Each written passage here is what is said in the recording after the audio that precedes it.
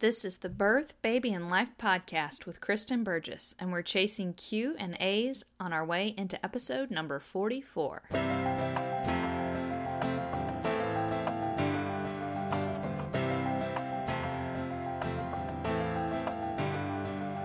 Welcome to the Birth, Baby, and Life podcast. The tips, tools, and straight talk you want for pregnancy, childbirth, and bringing up baby.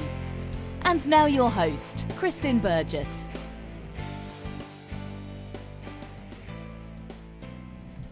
Hi, this is Kristen from naturalbirthandbabycare.com, and it's been a few weeks since I last recorded a podcast. The last time I talked to you, the Ultimate Bundle sale had just begun, and it has now ended and been over for a few weeks. I was really excited about the bundle for multiple reasons, and one of the biggest ones was that my natural birthing class, Mama Baby Birthing, was included in the bundle. And if you want to know more about the class, you can go to mamababybirthing.com.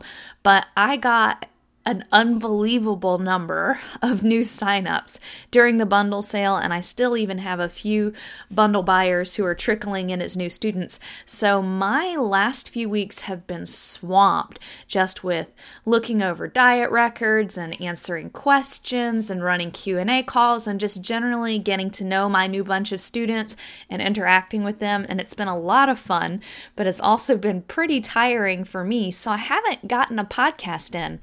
I really wanted to make a point to get the podcast going again this week and hopefully every week thereafter. And my students have actually helped me a lot because they all sent me their most pressing pregnancy questions pretty much right off the bat. And it's given me a really good idea of topics that are really important to mamas and daddies and families who are expecting a baby. So I thought that I would take some of the most popular questions and answer them on the podcast for the next few weeks. I wanted to do it in a way that makes sense to you, the podcast listeners, because you want to know what the podcast is about. I know that random Q&As can just be fun, and I like to do those on YouTube sometimes.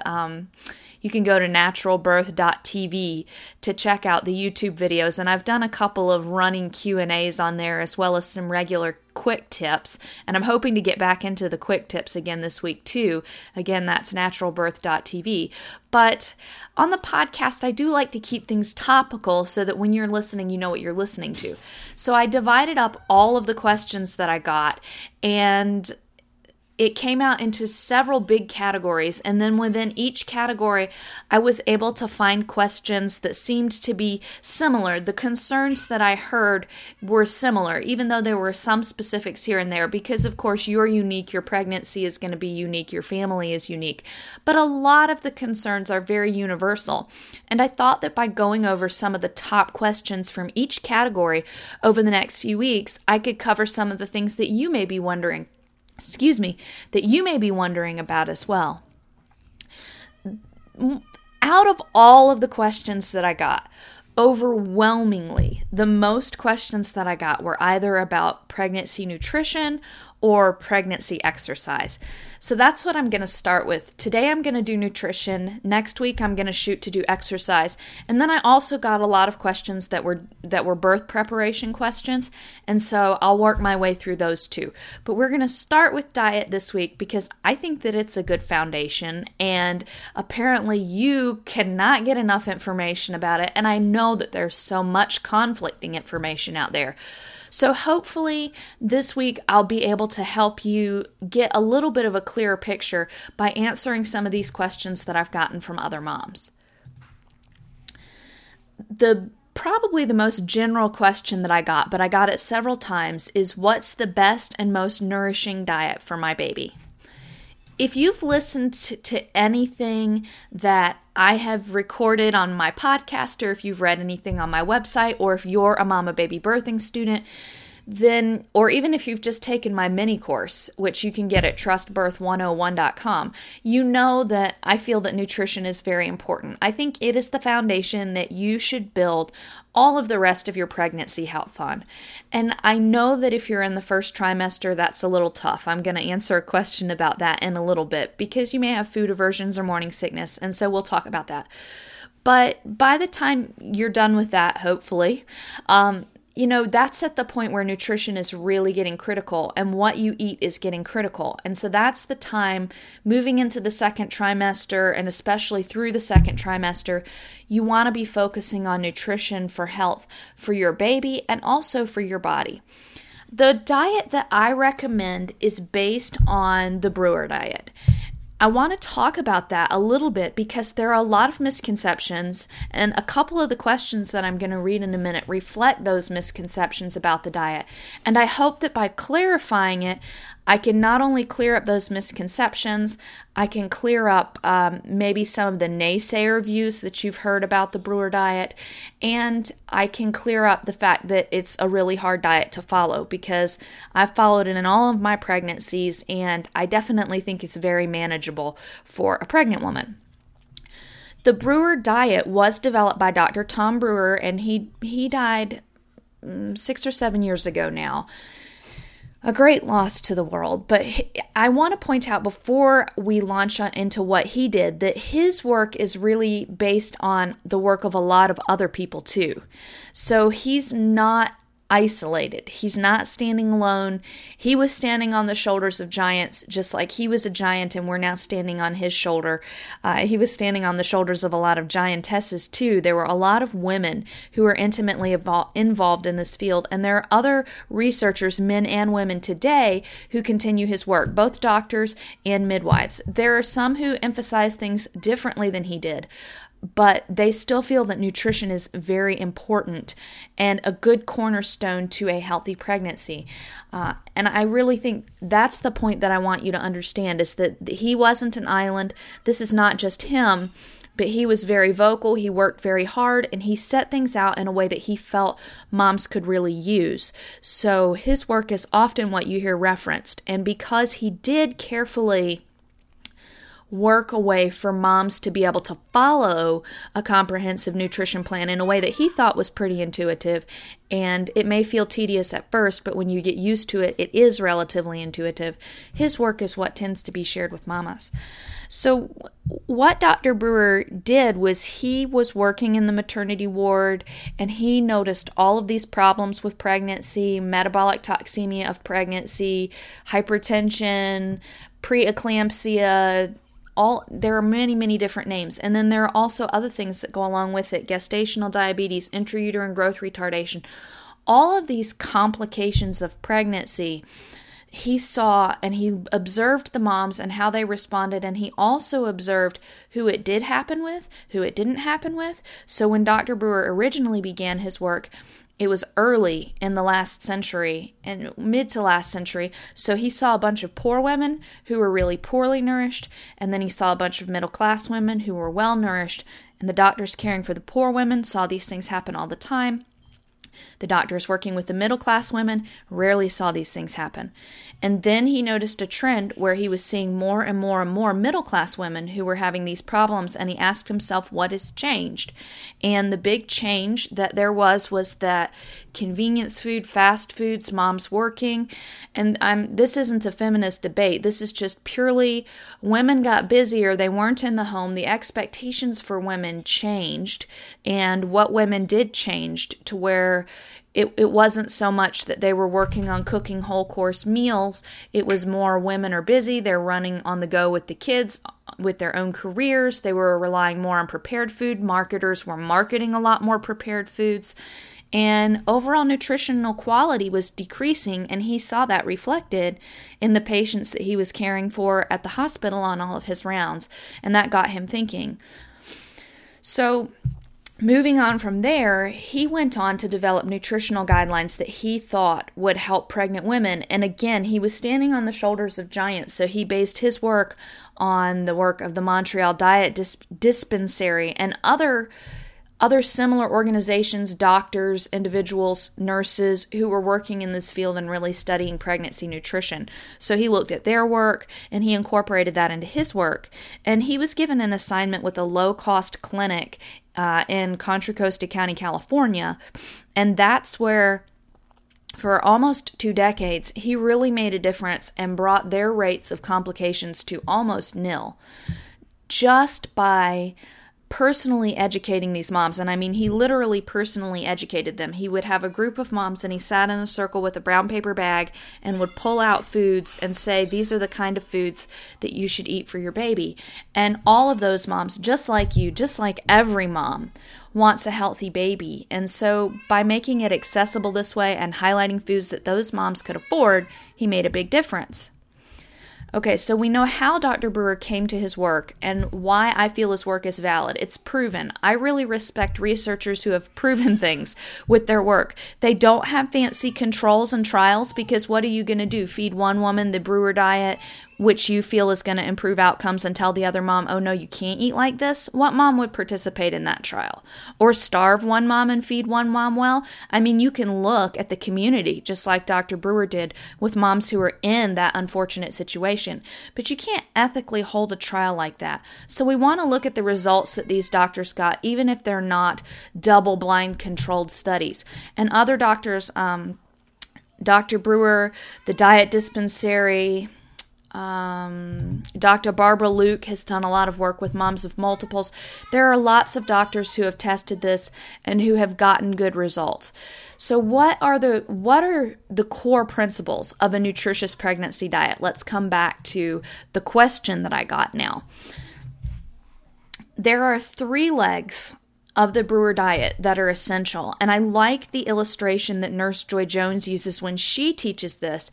And she says a 3-legged stool, because if you take away one leg of a 3-legged stool, what happens? Your stool falls over. You can't have just one or just 2 of those legs. You need all 3 of them. And then I like to expand upon her analogy of the stool by saying you should also have things stacked on top of the stool. You should have a plate full of good food. So the 3 pillars are protein, calories, and salt. And when I say salt, I mean salting to taste. Protein and calories have a set amount, so 80 to 100 grams of protein for one baby, more if you're expecting multiples, and then 23 to 2,600 calories a day, again for one baby, more if you're expecting multiples, and then salting to taste.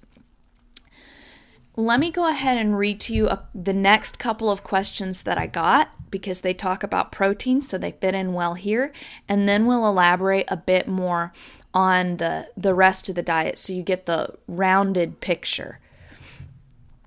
Okay, the first one is, I always hear how important it is for a pregnant mama, especially a nursing one, which I usually am pregnant and nursing, to get enough protein. I've always heard 100 grams a day, but have found it difficult to obtain. And what happens if a mother does not get enough protein during her pregnancy? So many people, including you, have probably heard how important protein is during pregnancy. And that is very true. I will give you the caveat again that it should not be in isolation. But let's talk about protein for a minute.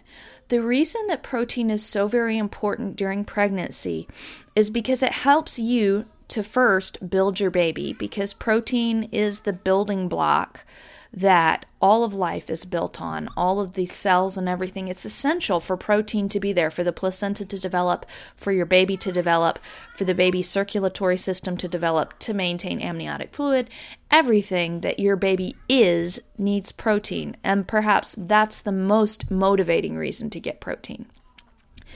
But protein is also incredibly vital to support the changes that your body goes through during pregnancy.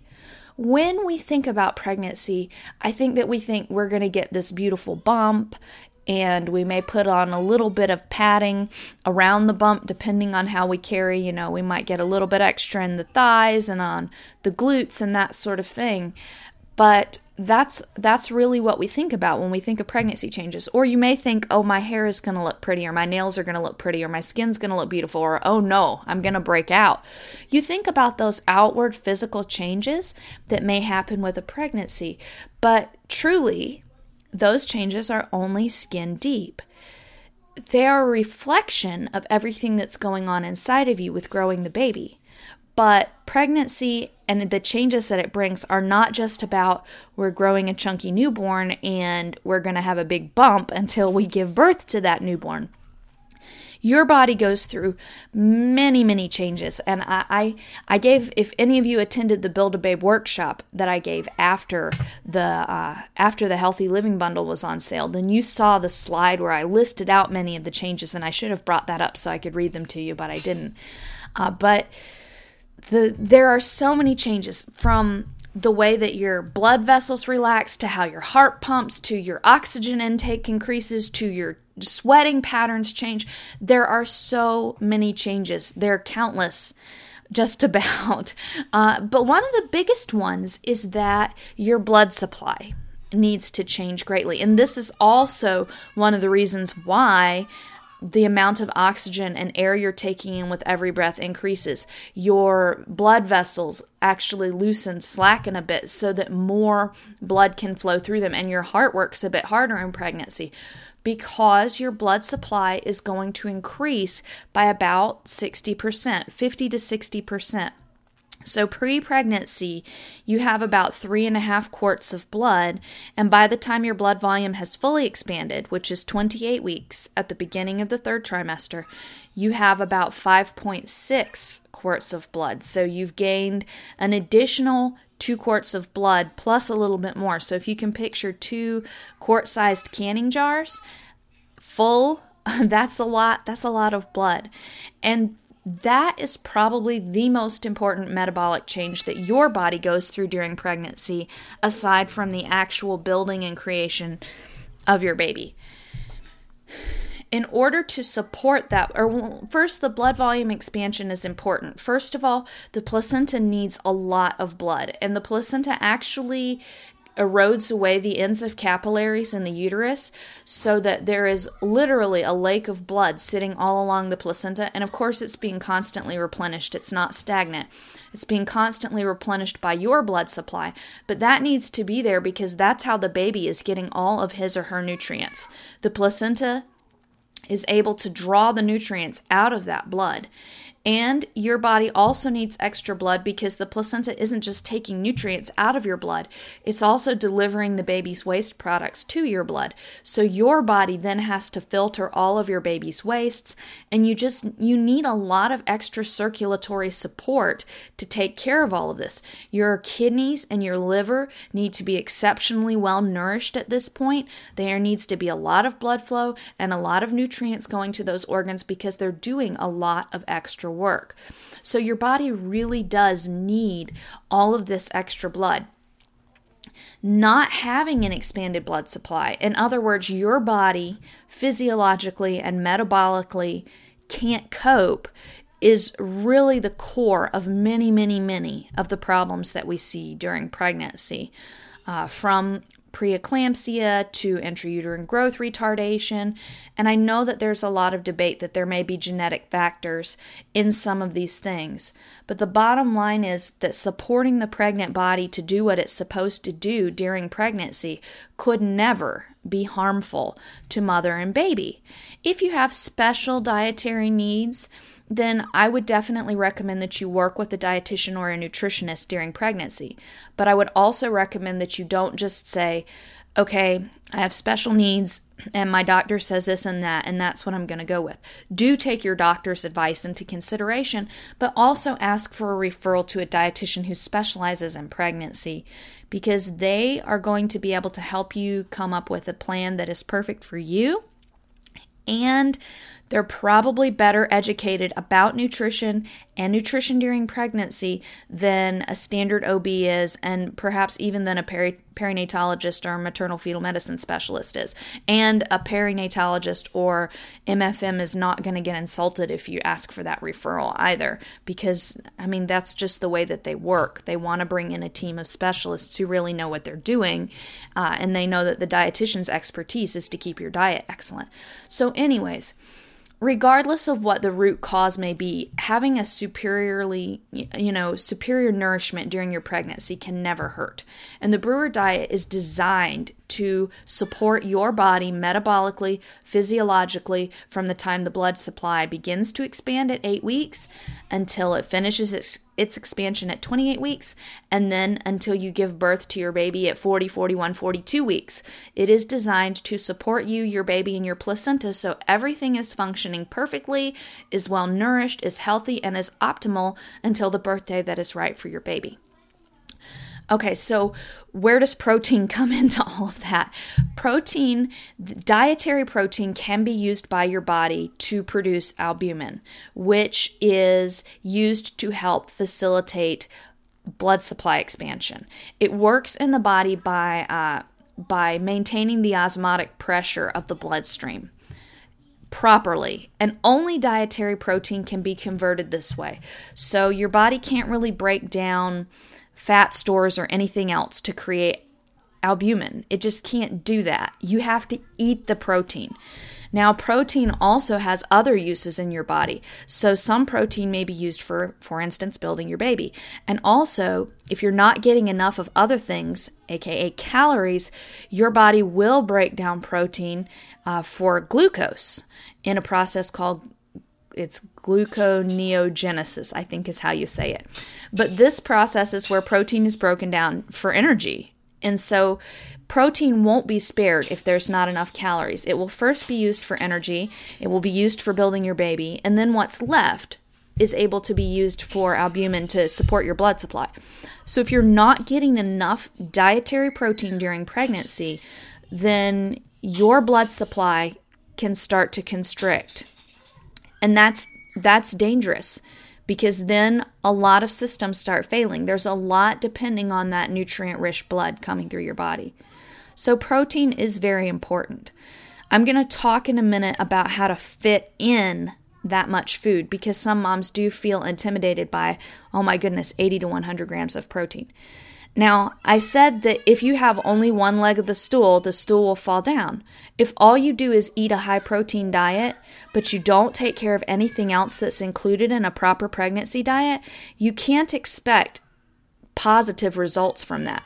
And studies have shown that isolated high-protein diets, using a lot of protein powders and things like that, they don't increase good outcomes, and there could even be negative outcomes. And the problem that's going on is that moms are getting just high protein in those instances. Calories are a good place to go next with this. So when we're looking at a whole pregnancy diet, we want to look at all three parts of the stool, and I actually think that calories encompass what you might put on top of the stool too.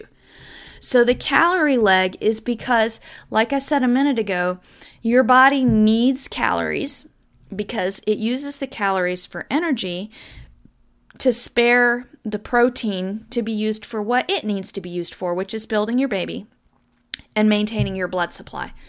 If you get enough calories, no protein is needed to be used for energy.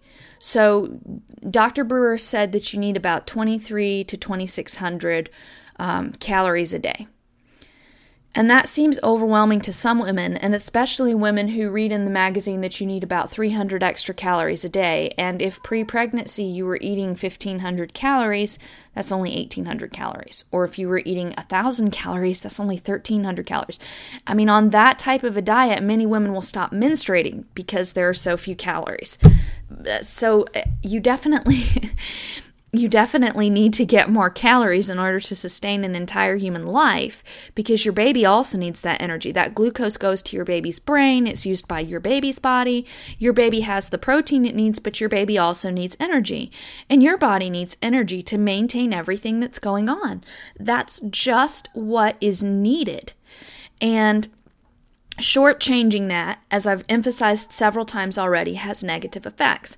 Now, calories also bring with them a multitude of other foods, so I'm not saying that you need to eat 2,600 calories worth of butter every day.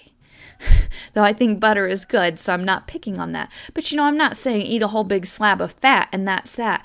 No. In fact, Dr. Brewer in his diet emphasized many things.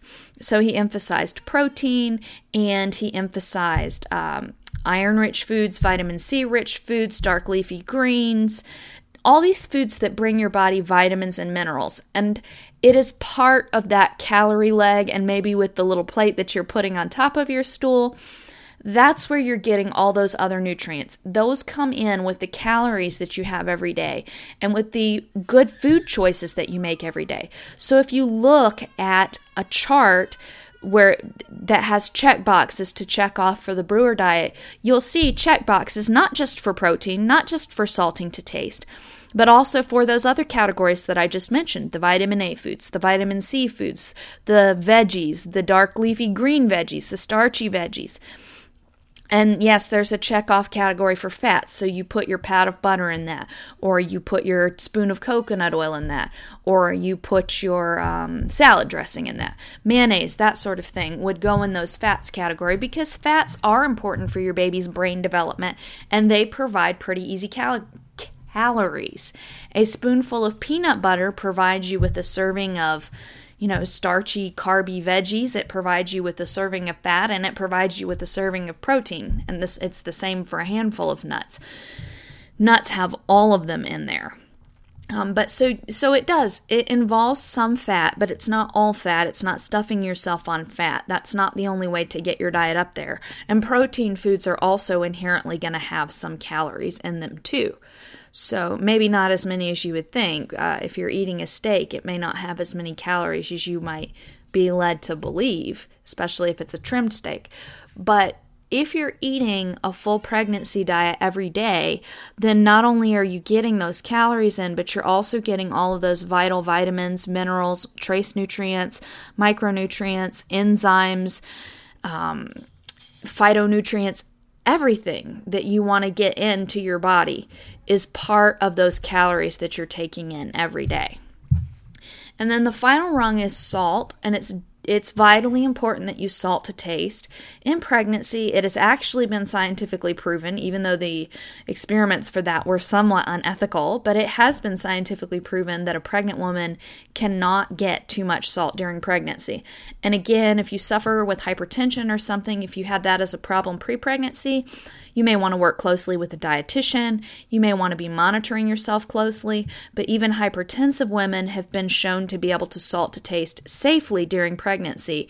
And even those women who were unable to salt to taste after they had given birth to their babies, through the duration of their pregnancy, they could salt to taste. So again, if you have a special dietary concern about one of these categories, get the outside expert consultation that you need to make decisions that you feel good about.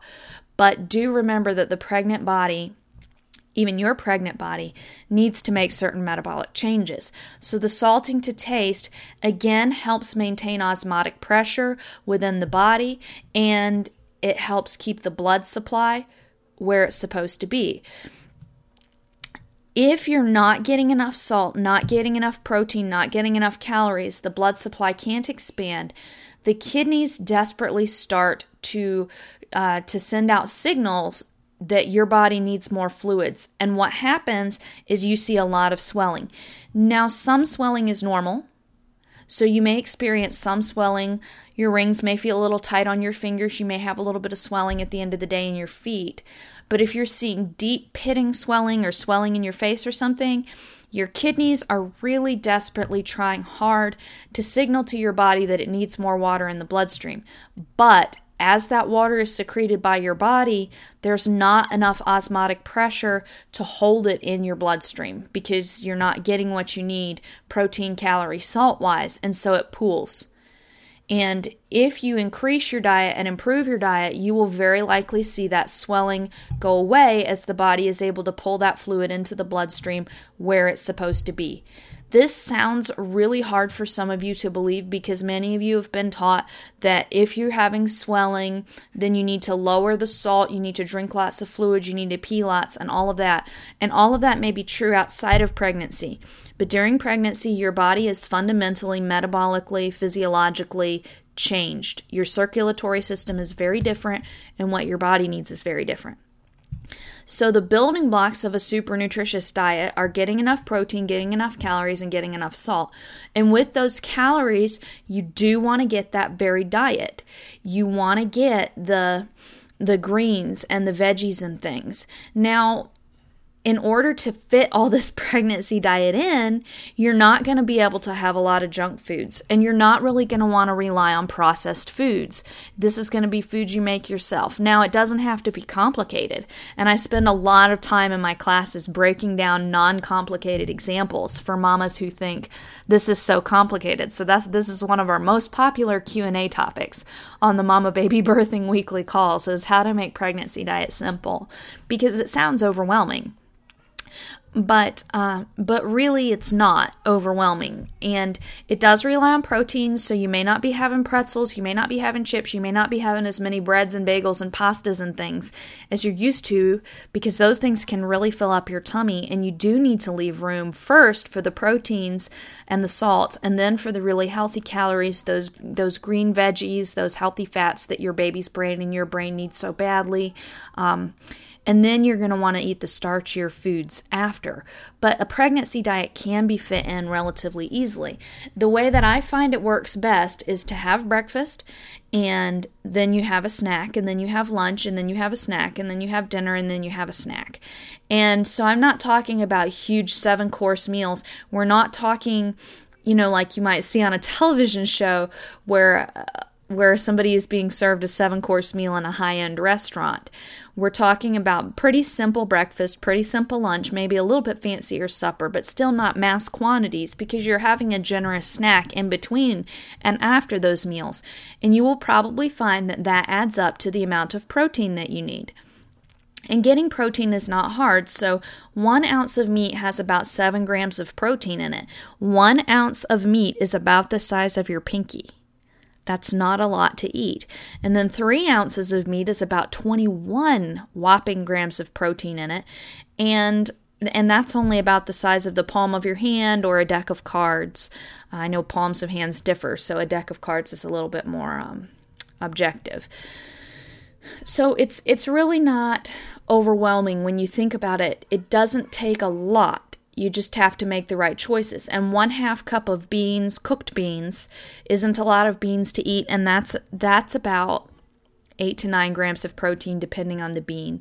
1 cup of milk is 8 grams of protein, 1 egg is 6 grams of protein, and even things like a slice of whole grain bread have a little bit of protein, 4 grams here and there. Dr. Brewer recommends that you use the checklist rather than actually counting protein grams and calories, though with many of the apps today, it's more viable for moms to be able to easily count, because you can just enter it into your fitness or calorie tracking app and it calculates for you. So whatever works in your life is good. But and if you want to email me, Kristen at naturalbirthandbabycare.com, I can send you my checklist for the Brewer diet. You get all the information that goes along with it in the Mama Baby Birthing class, mamababybirthing.com. But I'm happy to send out the checklist, just if you ask for it. So you can email me and ask for that. And so I find that checking boxes is easier than counting calories and protein, though sometimes I do that too, just for a change. And you don't have to do it every day. But I like Joy Jones's recommendation, the nurse I mentioned earlier. She recommends that you track your pregnancy diet for a couple weeks initially to get an idea of where you are and what you need to improve on, and then evaluate frequently. Take a day every week or something where you look at how you're eating, because it can be really easy with a busy life to get off track. I mean, I know that because I'm recording this at 9 in the morning and I haven't managed to eat breakfast yet. So life just gets busy, and I understand that. Okay, let's move on to another question since we're pushing 30 minutes here. Okay, alternatives in the diet for dairy. So I'm being treated by a nutritionist and has discovered sensitivities to many different foods. And so how can I do this, because I can't eat cheeses or yogurts or anything? It feels like a huge hindrance.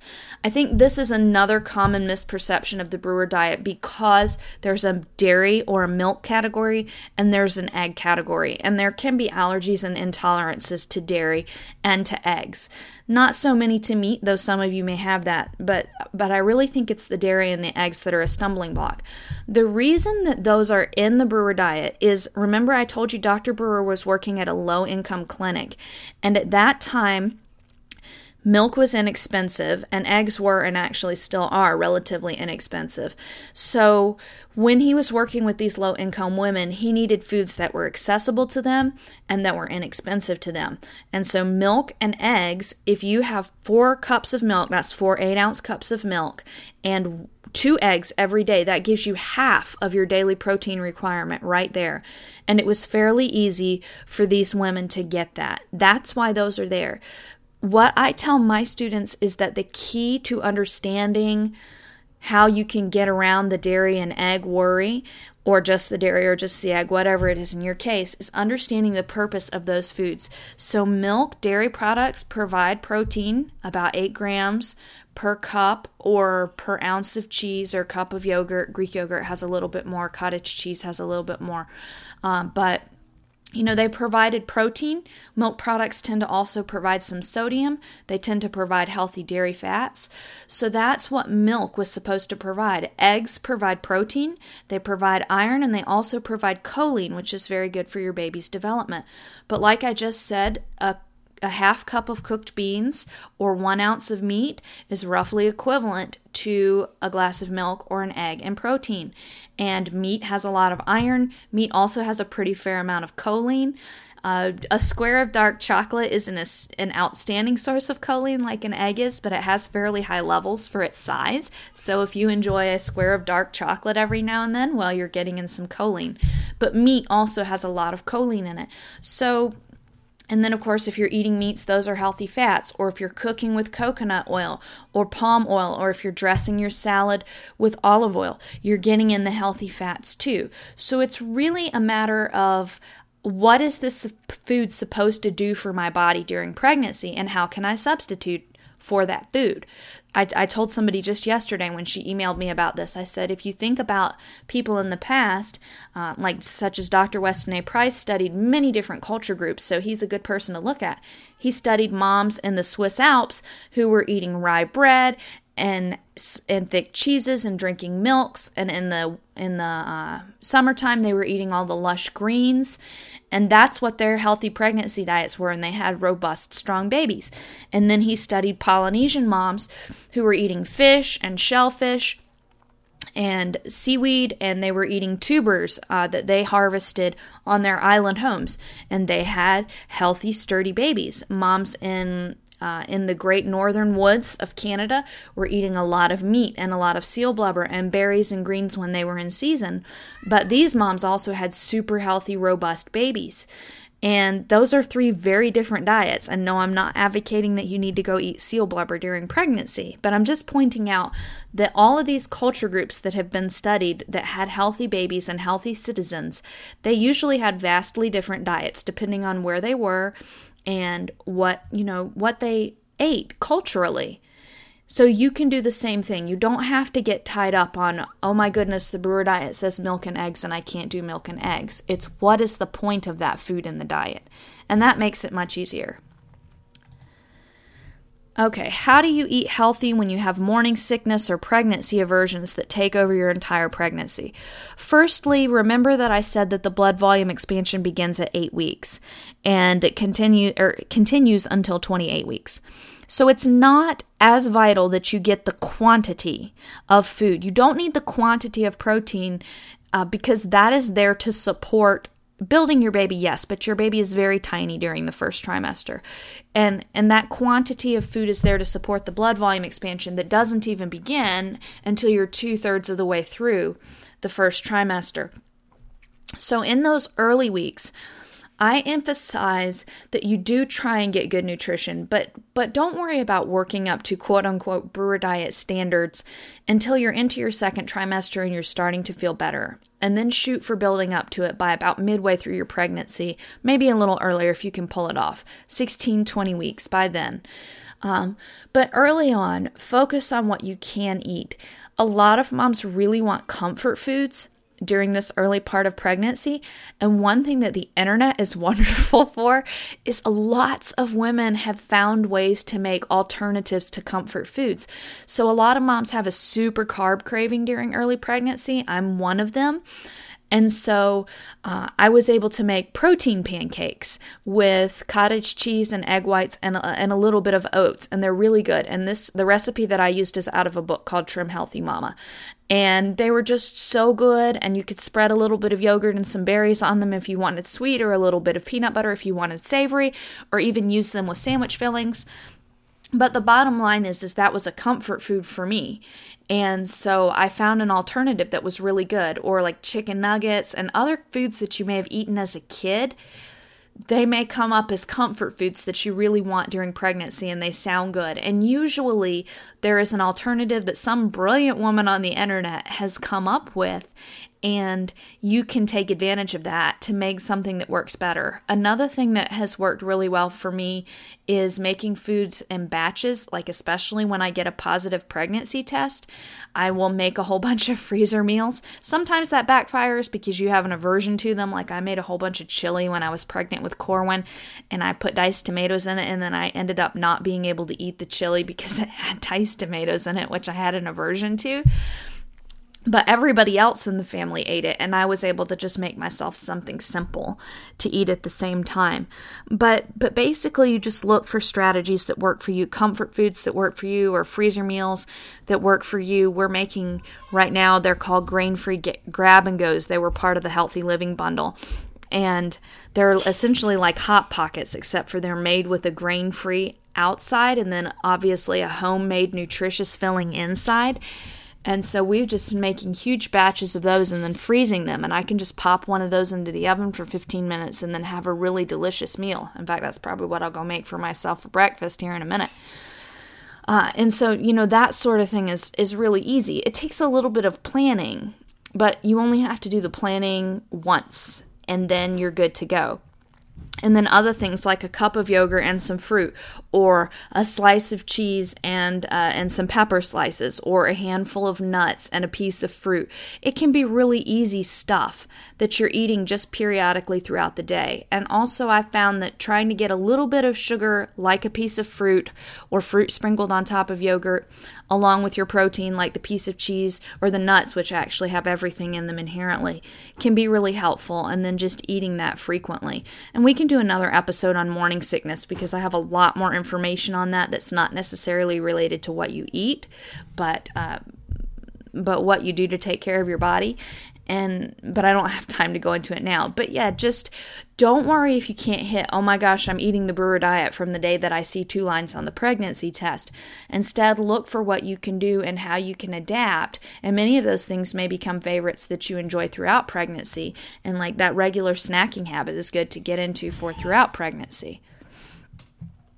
And then the same thing with aversions. Eat what you can. And if you feel like you have aversions so that you can only eat junk food, well then go to those brilliant women on the internet and find healthy alternatives to the junk food. Find something healthy that you like. And if you need to eat that over and over again, that's fine. Just salt it to taste. Make sure it's got some protein and other nutrients. Variety is nice, but not required. What's required is that you're really hitting the nutrients that you need to get in.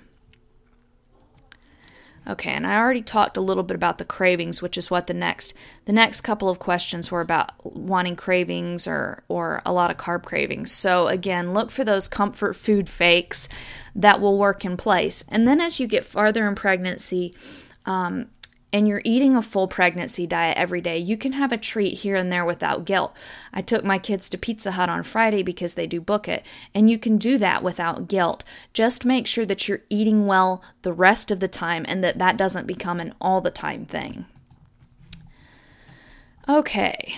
I think I'm going to stop there because we're almost at 45 minutes. The other questions that I had were just about supplements, and I recommend a food-based prenatal, ideally not in a tablet form. Something I've learned a lot recently is that that's very hard to absorb. So if it's in a caplet, with a powdered herb or something in there, or if it's in a liquid, those are good choices. Something that's easy to absorb if you decide to do a prenatal. And then there are some other supplements that I recommend. Cod liver oil tends to be very good throughout pregnancy, but that could be an entire discussion. and then things like calcium, magnesium on an as-needed basis. If you decide that's what's needed for your body, those are good. But otherwise, I don't think I'm going to spend a lot of time on that since we are to the 45-minute mark. Remember, I'm happy to go into any detail on this and have gone into a lot of detail on this in my class, which is mamababybirthing.com. So you can check that out. I would love to have even more new students because let me tell you, our Q&A calls have been so much fun with so many students on them.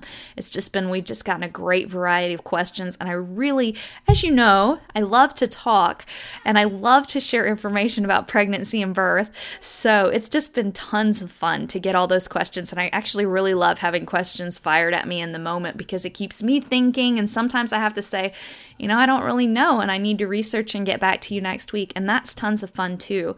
So, and of course, there are pre-recorded lessons that you work through at your pace that give you all the basics and all the foundation. And then you get the weekly Q&A call with me too. So if you're interested in that, check it out at mamababybirthing.com, MAMA babybirthing.com. And otherwise, I'll see you next week. We're going to talk about some of the exercise questions next week. And then we're going to dive into a lot of the birth preparation class or questions that I've gotten. And for now, I'm going to go eat my breakfast. And I hope that you're taking great care of yourself. And let me know if I can help with anything. Have a blessed week.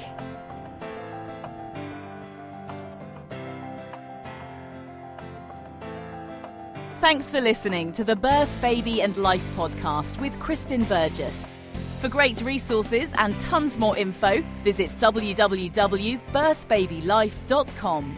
Visit www.birthbabylife.com.